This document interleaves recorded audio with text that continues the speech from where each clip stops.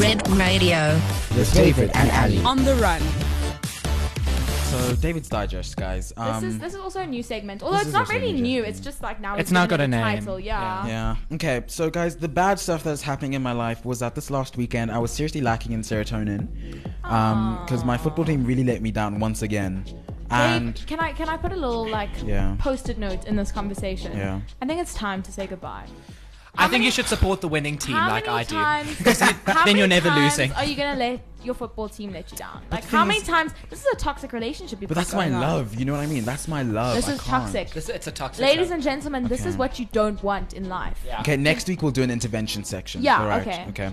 The good stuff that is happening in my life, guys. Finally, my sister got her PhD. She passed it, so she is officially a doctor. Clappy hands. Dr. Oh, my Karaoke. I'm so proud of her. Jules, I love you so much. That's so amazing. Congrats. Yeah, no, I love her. I love her so much.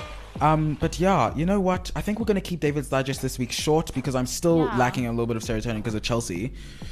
But yeah, it's even a trigger word, Chelsea. Oh, I can't say it anymore. We don't need I to can't say it. We don't anymore. need to say it.